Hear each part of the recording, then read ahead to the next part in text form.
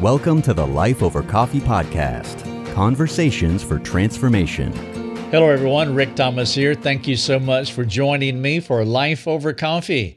Check out our coffee shop at lifeovercoffee.com and you will be quite pleased to find more resources than you can consume in 5 years. We have thousands of resources on sanctification, so if you have marriage issues, parenting issues, personal issues, decisions to make, situational challenges, addictions, you want to learn how to disciple, how to counsel someone, we have all of that stuff there, including overcoming cynicism and fear and self-sufficiency. It goes on and on. Check out our coffee shop, lifeovercoffee.com. I am in the middle of a book. It's a free ebook in our store called Help, My Marriage Has Grown Cold. This here is chapter 5. I've titled it The Self-Sufficient Soul. What we're doing here is that we are exploring Mabel. We heard about her problem in chapter 1. Got into her theology in chapter 2, and then we've been exploring how her skewed theology has led to a life of self-sufficiency to where she's manipulating things to get what she wants rather than trusting in God.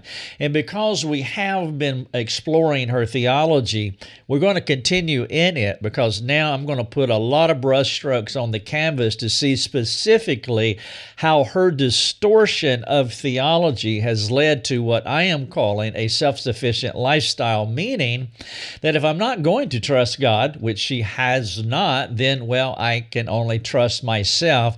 And we're going to see that come through in this particular chapter. Be sure to read all 5 chapters up to this point. There are 9 altogether. And again, the best thing to do would be to just download the entire ebook from our store, Help, My Marriage Has Grown Cold.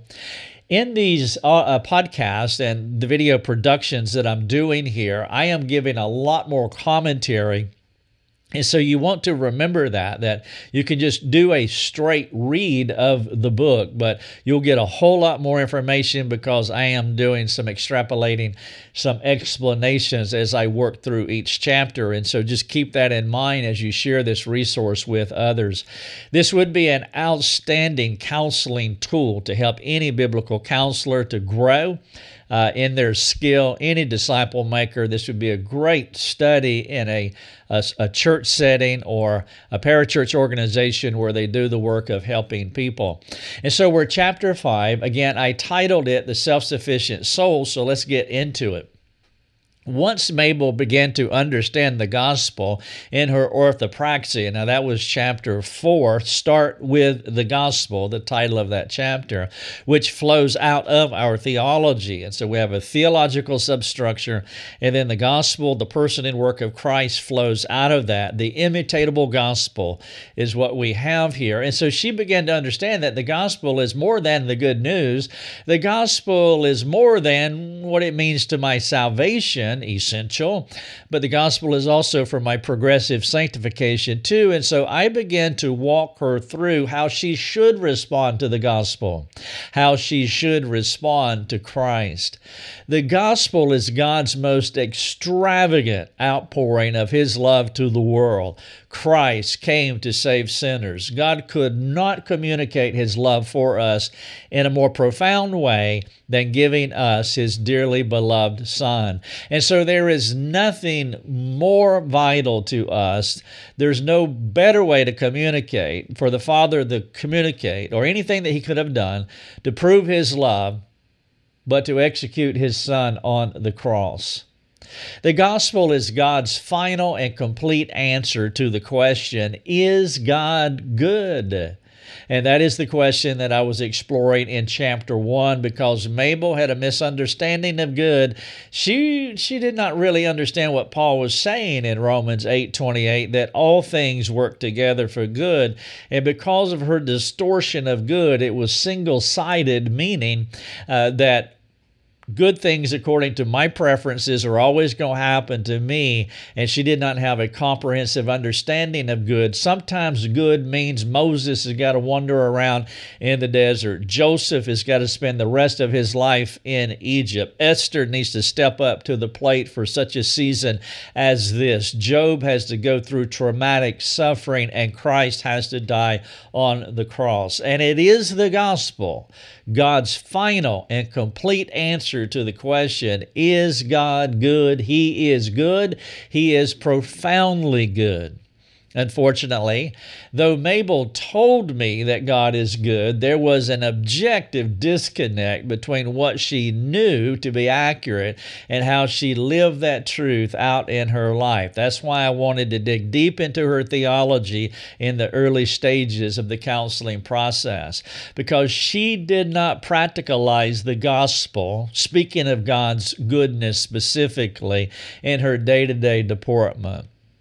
Her affection for Christ has been sporadic during the good seasons and really non-existent during the bad seasons. And my desire here is not to be harsh toward Mabel when you understand what she's going through and why she came to counseling. But the primary reason she came to counseling is not because of Biff's pornography. I mean, that was the impetus, but God had other motives. And as we get underneath the hood of Mabel's life, we're going to see how what Biff was doing, as awful as it is, as devastating as a porn addiction is, that is the impetus that God is using so that Mabel can experience the deeper work of the Lord in her life. She had not experienced God's goodness daily because of her gospel disconnect, and this consequence led her to find her version of good through mutual need meeting, which I have explored in chapters 3 and 4. And so rather than trusting and resting in the awareness that God is good, she trusted and rested in her ability to find what she thought was good, which led her to make an awful decision: marriage. And so the concern now is that we can't put the toothpaste back in the tube. And so the concern now was that she would make another terrible decision in her endless craving for what she believed to be good. And so I wanted to see her understand these things so that we could stem the tide, because, well, if you messed up back then because of your distorted theology, we really need to get down and make these changes in how you think about God and how you apply the gospel to your life so that you don't keep doing this ad infinitum. And so my goal was to reorient her thinking about God and to teach her how to live out this new way of thinking in her everyday life. I illustrated it to her like this. Several years ago, I used our then 2-year-old son, a long time ago, as a prop in a church meeting. We did not rehearse the illustration. It wasn't spontaneous, but I just did not tell him what I was going to do that day, so he had no idea that he would be the day's illustration. And so I placed our son on the communion table at the front of the room. I stepped away from him and the table, and I asked him to jump into my arms. He did, and I caught him. Then I placed him back on the table, and I asked him to jump into my arms again. He did. I caught him again. Our son was exercising faith in his daddy. He was looking right at me. I was the object of his faith. He trusted me. He knew that this would turn out okay because his daddy was there and his daddy would catch him. Now, if he tried that today, that would not work. I would collapse under the weight of him jumping in my arms. But back then, the illustration was excellent, and we concluded that our son knows, one, who I am. And he has experienced goodness from me. And he was willing to trust me based on his understanding of who I am and experience of me in his life. And so using this analogy to think about our relationship with God, we can conclude these three things. One, theology. gives us a basic understanding of who our Heavenly Father is. And that is why I wanted to spend time in Mabel's theology proper, her understanding of God, because there was something wrong foundationally. And so theology gives us a basic understanding of who God is. In the illustration, our son had a basic understanding of who I was, and it was sound. Number two, the gospel communicates to us profoundly that the goodness of our Father. Well, our son had experienced my goodness multiple times, and so he knew that I was good, and he knew who I was, and so that led to point number three, our willingness to trust our Father during a time of testing based on two things, our understanding of Him, our theology, and our experience of Him, the gospel, or Christ specifically. And because of our sound theology and because we have experienced Christ, we know that we can trust Him. We know that He will do good even if He sends us around the wilderness. Now, let's invert the illustration. What if our son had not exercised faith by not jumping into my arms? Well, if he had done that, besides being personally embarrassed by him not jumping into my arms, I would then have to ask, son, why didn't you have faith in your father? Now, that is the question, and that is the question that we have to ask Mabel. Mabel is self-sufficient, self-reliant. She is not trusting the Lord. She is rolling through the red lights, knocking over the construction barrels, making her way down to the altar. She is doing it herself. She's relying on herself, even though she has this quasi-faith that is genuine but not transformative. And so because she is not relying on the Lord, like our son, let's say he did not jump off that communion table and did not trust me, then I would have to ask him the same question that I would ask Mabel.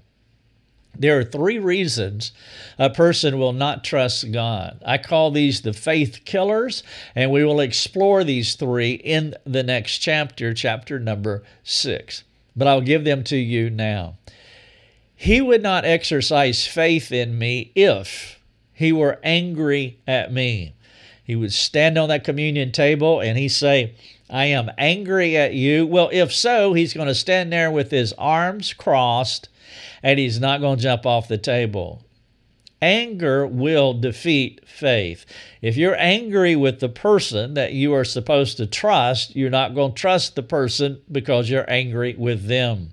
I'm going to make a case that Mabel is angry with God. Now, she's going to say that clearly in just a moment.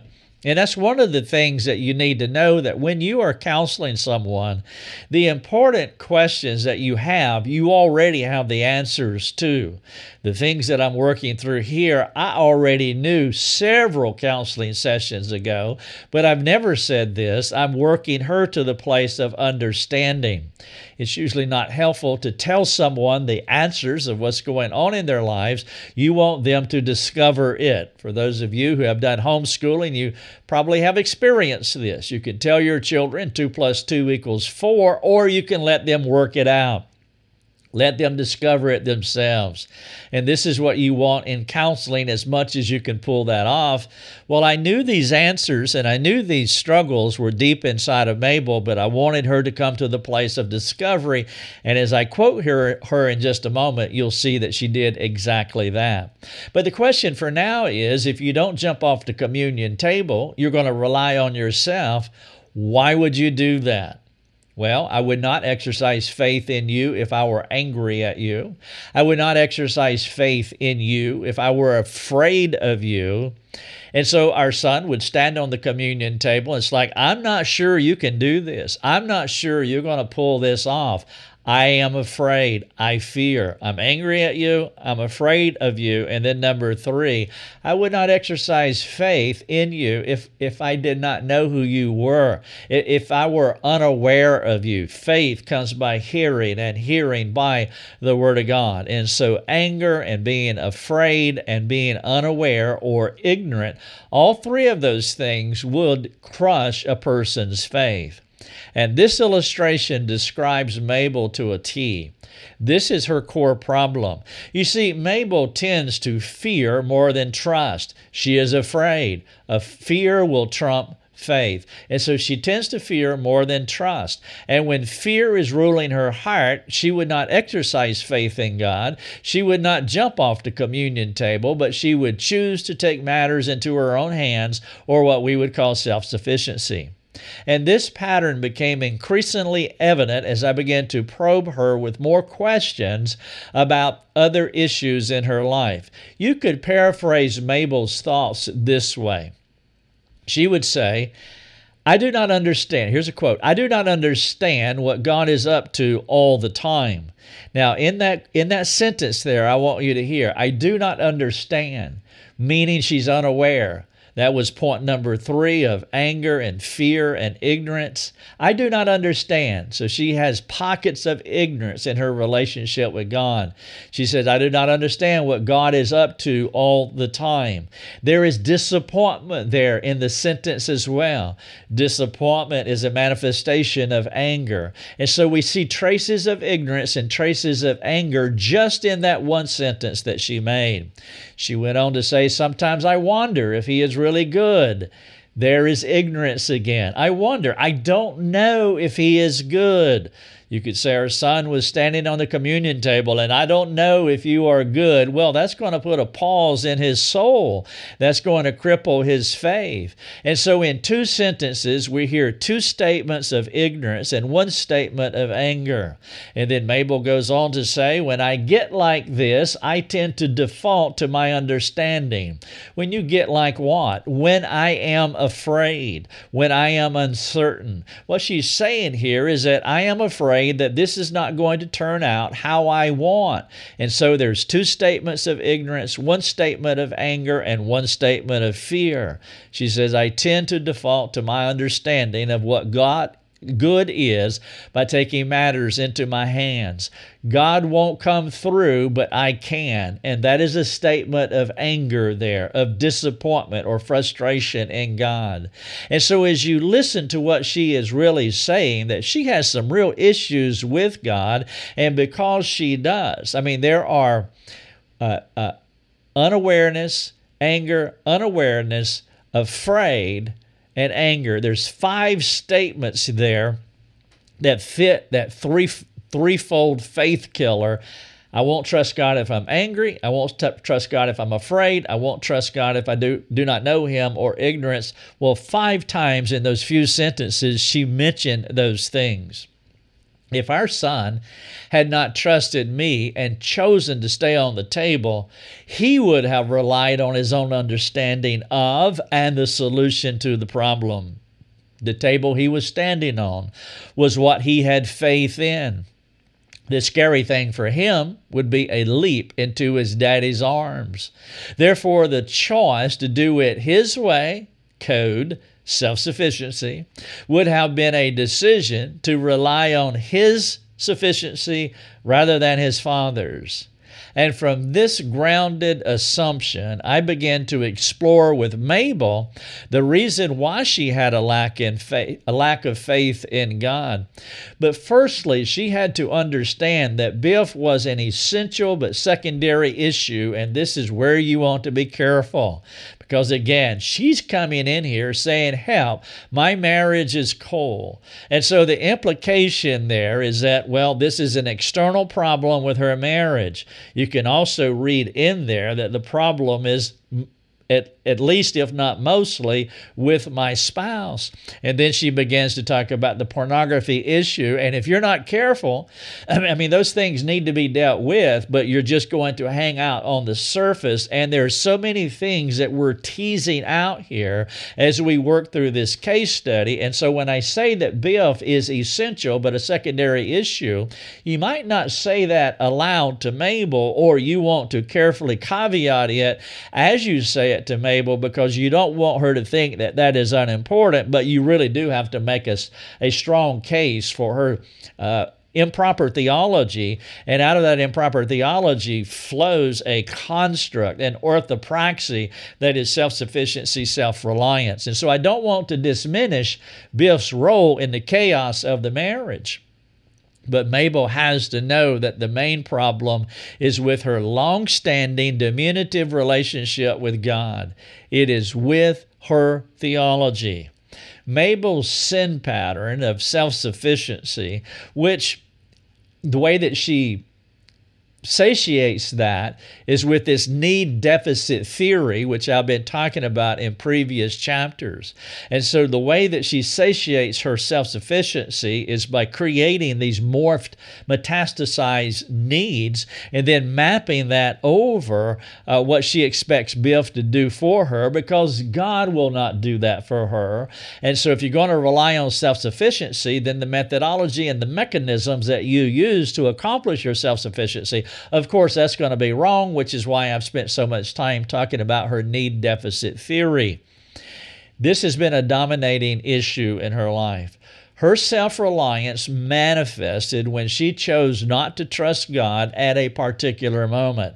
Now, she has a history of this. She's been self-reliant most of her life. She prefers to take matters into her own hands, to control the situation, and make the decision that is suited to whatever the craving may be. This process is what happened when she and Biff were courting. They had dated for 2 years. She talked about it, and you can kind of tell where this is going to go.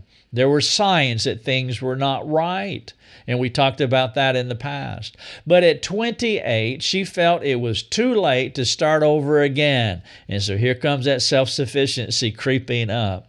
Here is part of her reasoning as she explained it to me. There's like four things that she said here. She wasn't sure how long it would take to find another guy. And so there's fear motivation there.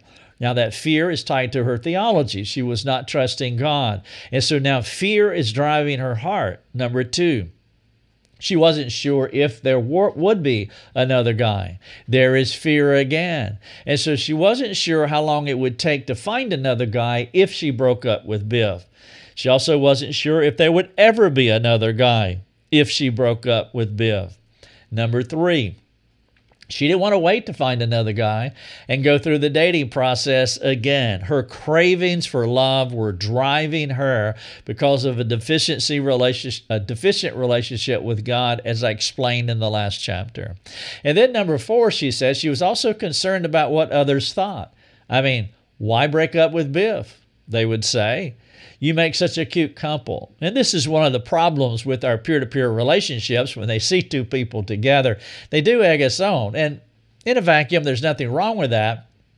But if our understanding of people is just that shallow and just that superficial, we could be applauding their idolatry. We could be fueling their idolatry, which is what was happening with Biff and Mabel. She later said that even as I walked down the aisle looking at Biff, I knew he was not the right guy. But what was I to do after the waiting, and then 2 years of dating, and then the plans for the wedding, and the expectations from friends and the family? There I was, not at peace. I felt God would make it right. Here is presumption on God's grace. In Psalm 19, it says, do not presume, do not take God's grace for granted. But she was doing it. He hasn't changed. God hasn't made things right. Here's this anger coming out again, and I'm pretty upset about it. And so you see fear and anger and ignorance just all over Mabel's life in so many places that it's been iterated here in this short chapter from the book, Help, My Marriage Has Grown Cold. So she chose her version of good rather than trusting God's good. She chose this tertiary relationship, this tertiary solution, which was a relationship with Biff. Her choice spoke more about an issue between her and God than anything else. And that's why I keep driving back to her theology, not dismissing what is going on out here at the marital level above ground. But this theological breakdown is what I had to explore, and she had to come to these conclusions. She needed to see this. There was something about God that she did not like, that she did not care for, or there was something about God that she was not satisfied with, leading to her diminutive faith. She had been unwilling to jump into her daddy's arms and let him decide. So she decided, born out of fear, born out of ignorance, and born out of this low-grade anger and discontentment that she had with the Lord. This is chapter 5 of my book, Help! My Marriage Has Grown Cold. This chapter is the self-sufficient soul. In the next chapter, I'm going to get into these faith killers of anger and fear and ignorance. And I want to unpack those because it's essential that we understand these things if we're going to hell. Now, you can look at this article here, and you will see all 9 chapters linked. So if you don't want to get the free book in the store, Help! My Marriage Has Grown Cold, you can actually go in chapter 5. This article is titled The Self-Sufficient Soul. And right at the top, there'll be a podcast for this chapter. There'll be a video for this chapter. But it'll also be all 9 chapters linked. And every chapter, all 9 of them have 9 links in them. So it doesn't matter which chapter you land on, you can click through and you can read any of them and all of them right from the website, or you can get the book. I would encourage you, in addition to getting the book, perhaps listening to the podcast or watching the videos, because, again, I'm explaining a lot more than just doing a straight read of the chapter. All right, chapter 5, The Self-Sufficient Soul. I have a few questions, and then we will wrap up. 4 of them altogether. And by the way, I've been adding 4 questions to every chapter, so that is 36 questions altogether for the 9 chapters. Of course, chapter 9 is homework assignments and projects, and so there's going to be a ton more once we get to chapter 9. Question number 1 here in chapter 5, what is self-sufficiency? You need a working definition of it. I've explored a little bit of it here. I'll do more in chapter 6. Question 2, how does self-sufficiency manifest in your life? And so now you look in the mirror and you think about those 3 faith killers of anger, fear, and ignorance. How does, and I'm talking about toward God, by the way, how does anger toward God, fear of God, ignorance of God play out or motivate you to a self-reliant lifestyle? And you really have to understand that when I say anger at God, because we are civilized Christians, we would say, no, I'm not angry at God. But that's why I use synonyms earlier here. I said discontentment. That is a manifestation of anger. Discouragement is a manifestation of anger. And frustration, for example, is a manifestation of anger. And there are many more. And that's why I would use these synonyms, because I want the hearer or the reader to understand that when we say anger, we can kind of repel, we can kind of back up from that and say, well, that's not true, when in reality it is. I believe that many Christians, if not most, live with a low-grade anger in their lives, and we never see it spiking hardly at all. Or maybe we do, and then we say, well, where did that come from? It's been running underneath the surface of their lives forever, because there's a lot of disappointed people, there's a lot of discontented Christians, and again, that's just a manifestation of anger. And when that anger is under our lives, we're going to stand on that communion table with our arms crossed, and we're not going to trust God, but we're going to rely on ourselves. The question number 2, how does self-sufficiency manifest in your life? Number 3, why do you not trust God in your sanctification when thinking about your self-reliance? And so if it manifests in your life, then the next obvious question is, well, what is your problem with God? There's obviously an issue with God. If our son had not jumped off that communion table but would have stayed put looking at me, everybody in the room would be asking, wow, there's an issue there between him and his dad. There's something going on between him and his father. And if we're going to stand on our communion tables relying on ourselves, either because we're frustrated or discontented with God, disappointed with God. We're afraid of what He may do, where He may take us, what this may cost. We're afraid of God, or we just don't understand God the way that we should because we have a deficient theology. Any of those three would keep us on that table. And so the question is, why do you not trust God in your sanctification when thinking about your self-reliance? And then finally, number 4, what other areas do you suspect Mabel would have difficulty trusting God? She didn't trust God in her dating relationship and eventual marriage to Biff. And so this is a call for biblical speculation. May or may not be true, but we do this a lot in our mastermind program. We ask our students to be biblically speculative because I want to see their peripheral vision. I want to see their depth and breadth of understanding of psychological problems. Soul problems is what the word psychology means, the study of the soul. And so I want to see the breadth of their understanding of psychological problems. So this is an opportunity to biblically speculate. And if you're in a small group or in a discipleship context as you're working through this book, then this would be a good question just to speculate in what other areas where she's not trusting God. Because what you're going to find, if we're not trusting God in one area, then that's going to be a pattern that's going to fan out into other areas of our lives as well. And you really want to think comprehensively about that, because if you're going to help Mabel, you need to understand that fanning process, because self-sufficiency is not going to be that neat or that compliant just to manage you in one area of your life. No, you'll be self-sufficient or self-reliant in virtually all areas of your life too. Chapter 5, The Self-Sufficient Soul, is from the 9-chapter book, Help My Marriage Has Grown Cold. Please go to lifeovercoffee.com, get in our store, get that free download, enjoy it, and share it with a friend. Thanks so much, and God bless. Thanks for joining us. Learn more and get access to other resources at lifeovercoffee.com.